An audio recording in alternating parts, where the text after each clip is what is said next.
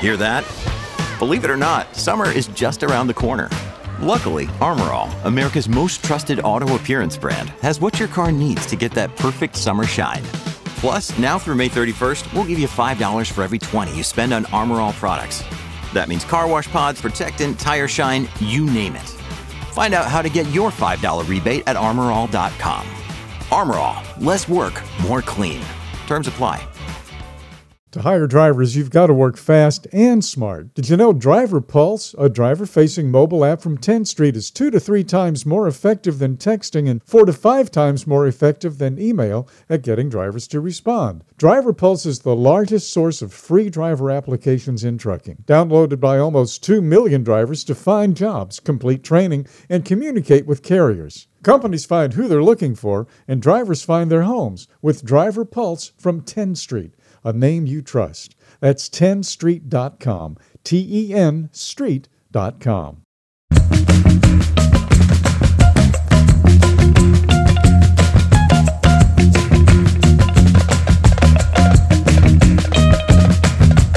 Welcome back to another edition of Check Call. Today we are covering detention times and how to make shippers have less of it.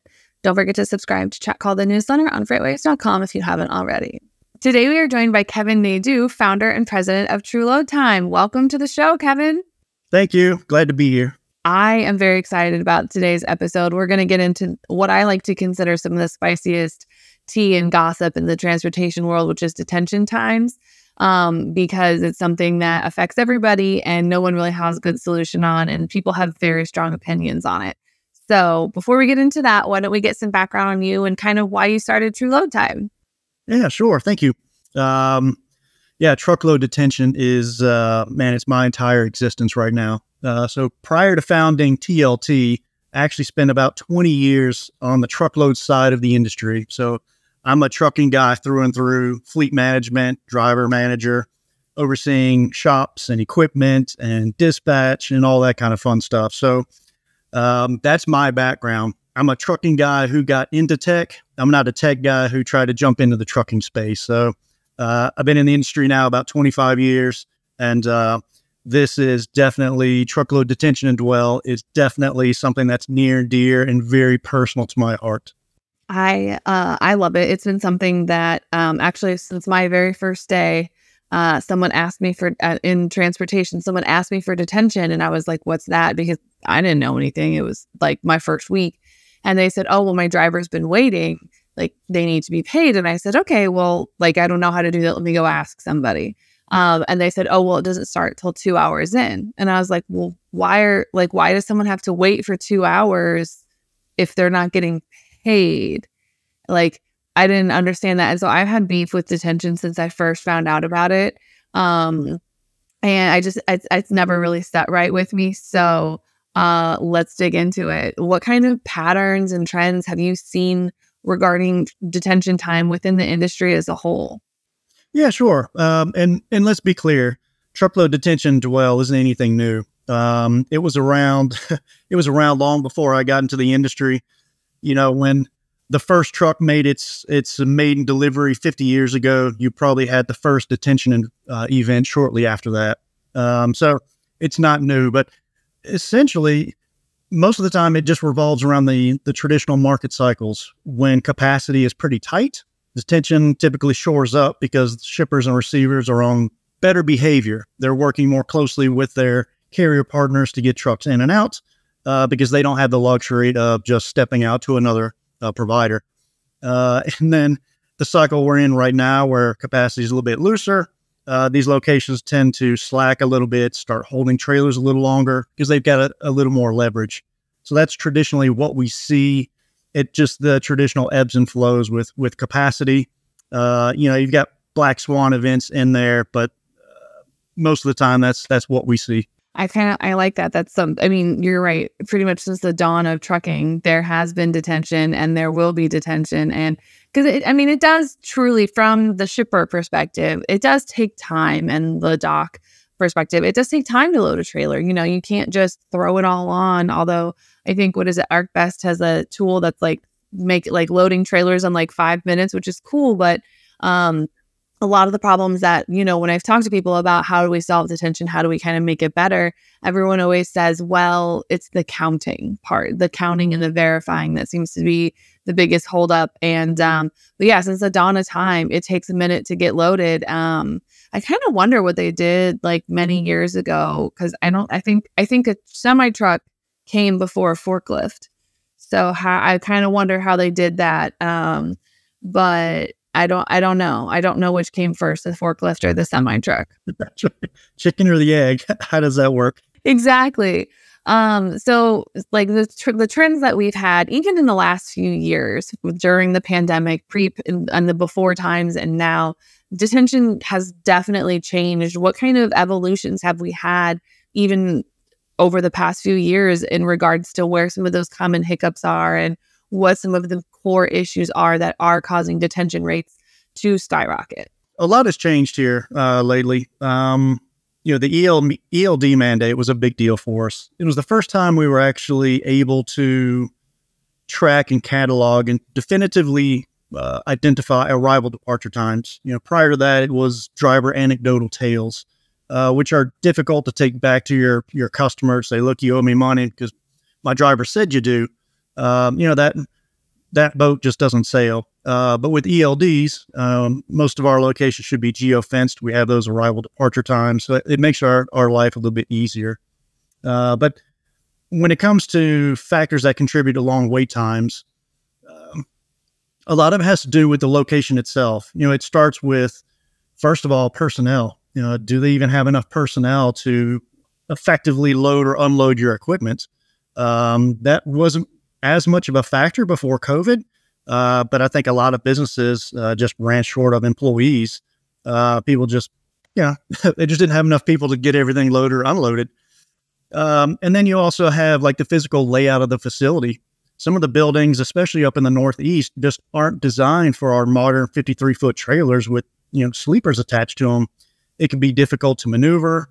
There may not be a lot of yard space. If you arrive, you may be told to park down the road and wait because there's no room elsewhere to sit. So you have that aspect. And then you also have the technology on the shipper receiver side. Are they using an appointment scheduling service, or is it just kind of first come, first serve mayhem? Whoever shows up, gets the door. Mary, you alluded to it a minute ago with the counting. Are they pulling everything off on the dock and breaking it down and counting piecemeal? Are they using scanners? Are they setting it in a staging area? So do they have that technology? And then, the equipment, do they have forklifts and even room to stage everything? So, there's a lot that goes into it, from arrival to check-in to the actual loading, unloading event itself. Yeah, I feel like pretty much I actually was at a shipper one time. It was a very, very, very small shipper. We were talking to them, seeing if we could help them out.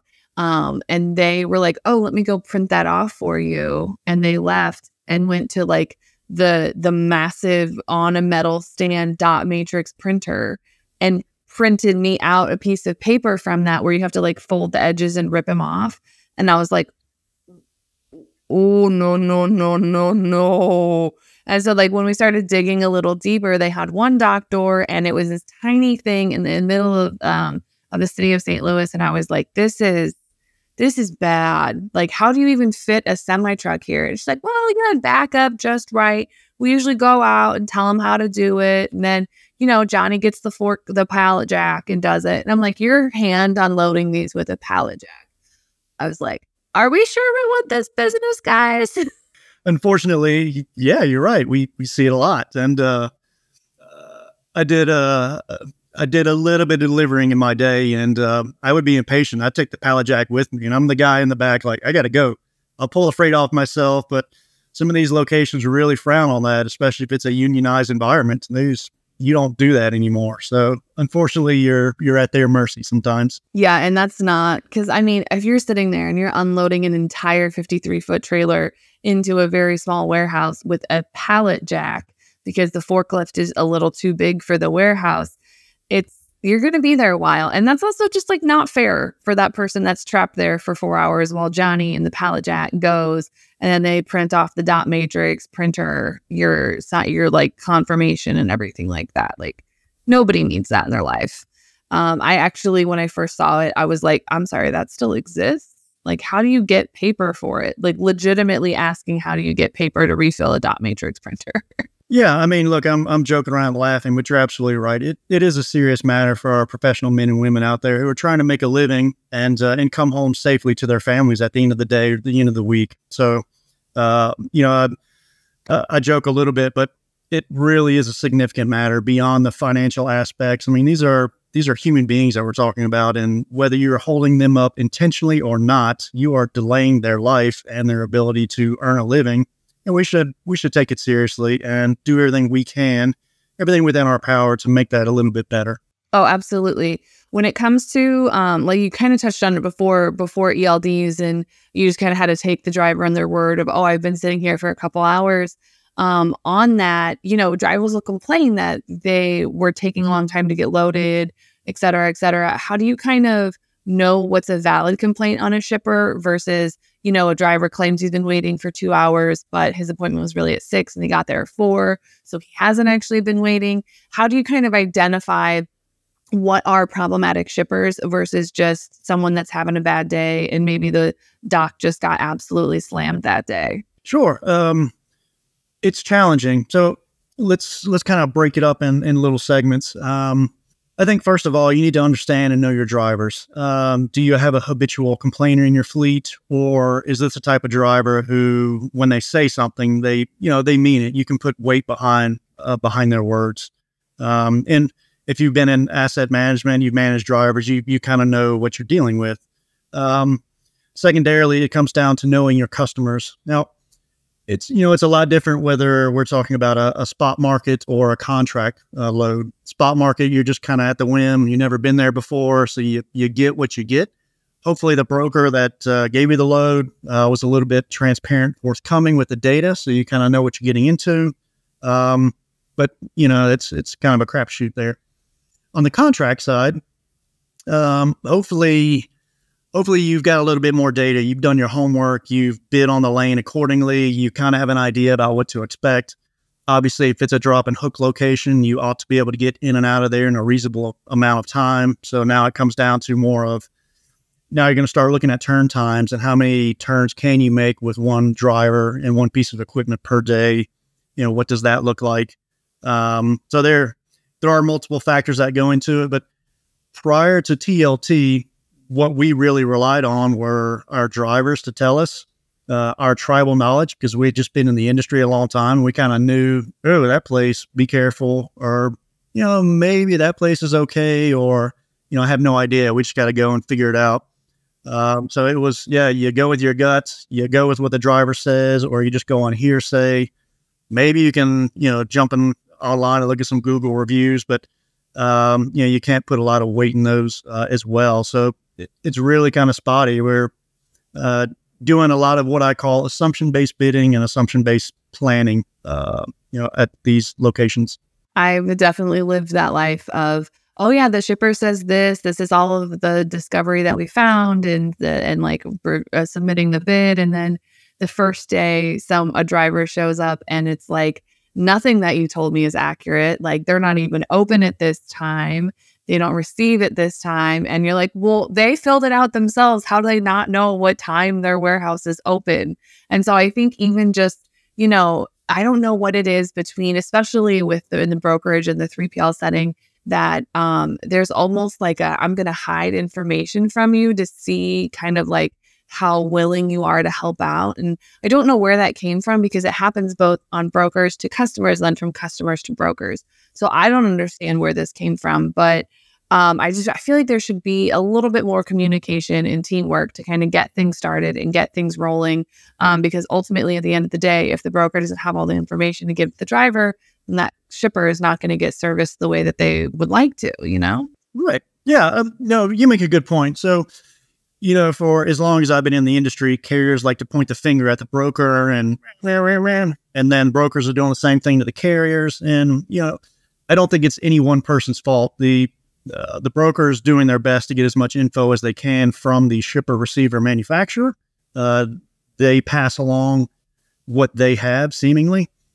Sometimes at these larger organizations, these shippers, manufacturers, there's a huge disconnect between management, sales, and the actual ops people on the floor. A lot of these big companies, they produce widgets, they make stuff. Shipping is just a line item somewhere. So that's their goal, is just to get it out the door. The details really aren't as important because we make widgets. But yeah, at the end of the day, agreed, more transparency is needed, which, is a great segue for what we're doing over at TLT. And what might some of that be? Do you guys potentially have some of the data on, how to be a better shipper, the fancy word everyone wants to throw around now is a shipper of choice. Do you kind of have these actionable insights that shippers can then take and implement within their supply chain? Yeah. So at the end of the day, when I try and boil down detention to its most irreducible nugget, the conclusion I came to was, look, we're just a massive industry that's incredibly fragmented. I know a little bit about this location. They know a little bit about that one, so on and so forth. But most of the time we're doing assumption-based bidding and planning, but there has to be a better way. I had a truck up in Chicagoland on a backhaul trying to reposition back to the south. And we just sat and we sat and we sat, and the driver's calling and texting. We're doing all we can to try and get the driver to the door and get them moving. But, it's frustrating for everyone involved. I didn't make money on the load. I've got a frustrated driver. I've got a stressed out driver because they're trying to make up time. And I remember thinking, God, there's got to be a better way. I'm not the first carrier to ever service this facility. The one before me that was here figured out that, man, this place sucks. So they didn't go back, but I didn't know any better. So I just walked right into that situation. Could there be a way for us to share some intelligence with one another to educate us on what we're getting into? Nothing sensitive or proprietary or anything like that, but just high-level aggregated performance details that we know in advance. This is a 2-hour wait, or there's a high likelihood that this is 3.5 or 4.5 or 5. Maybe I do still choose to go to that facility, but at least I know up front, and I can price it accordingly. I can plan it accordingly. I can inform my driver to manage his or her expectations. I reduce their stress and anxiety on the road. They don't feel like they need to speed up to make up time. It's just a little bit of insight. So it's just a TLT, True Load Time, is a giant search engine for shippers and receivers that contains anonymized and aggregated facility performance data, mins and maxes and medians, 25 and 75 quartile ranges, percentage of loads in excess of 2 hours for both loading and unloading, live and drop events for all equipment type. What are you walking into, whether it's spot or RFP? Here's what we know based upon everyone else who has been to that facility. It's transparency in its truest form. And I don't know of any other way that we will ever be able to identify and mitigate truckload detention other than this, because what we've been doing for the past 50 to 60 years hasn't worked. We're still dealing with detention. It's just, I learned the hard way when I sent my truck somewhere that we waited a long time, so I don't go back. But Mary has a fleet and she doesn't know any better, so she sends her trucks. And this cycle just repeats itself day after day, week after week, year after year. And that's what we're trying to kind of break down with TLT. So it's just about informing individuals where they're going, empowering them with the data to make those decisions. Maybe you do still want to go to that 5-hour wait because it works with your driver's schedule. They can take a 10-hour break. They can do whatever they want to do, but at least you're informed and you can price it and plan for it. I think a lot of times it's that surprise. It's that operational, surprise that throws everyone off. We just weren't anticipating and planning for it. And that's what we're trying to mitigate with TLT. I absolutely love that. It's just kind of that you want to know what you're walking into with a situation. The same way where if you have a really bad day and, a shipment's blowing up, you want to take a minute before you call someone, read through everything that you have, get your ducks in a row, talk to everybody before you go back and do it, just so you know what you're walking into. Having that knowledge is almost invaluable because, like you said, you can plan your drivers accordingly. Most of the time, if I knew a driver was going to wait, I would say, you're going to wait. And I'd tell them ahead of time, and they're like, that's fine. I can plan accordingly. We can take a break. We can do whatever. Like that way, that driver isn't just like chained there going like, well, I might be done in 30 minutes. I might be done in 3 hours. We don't know. And so I think that is almost invaluable. Kind of like when you go and look something up, like a place on Google, it's like, these are the busy times that it's here. And this is about how long people spend here. And, I love that as someone who Googles a place before I go there because I need to know what the parking situation is. That little bit of knowledge is just such like a soothing thing. And just a little bit of extra knowledge really does go a long way. Yeah, I couldn't agree with you more. Absolutely. So, again, I'm not here to say that we have all the answers and have it figured out, but it's such a simple concept. Look, someone has been there. What was their experience like? And you mentioned the shipper of choice. What we're building over at 10th Street is a truly objective shipper of choice. And it's based on telematics data from brokers, drivers, carriers, big, small, across the industry. It truly is unbiased. And it's a great snapshot of what you can expect at that particular location. Exactly. It's just that ability to know what you're walking into and just a second party or another person to validate and understand your expectations. And also that has to be great because if you knew a place was great 6 months ago and then, maybe management changed, leadership changed, and now suddenly it's not that great, then you can kind of see the trajectory of it going downhill. And so something that like, oh yeah, I used to get in and out of here in like an hour and a half a couple months ago.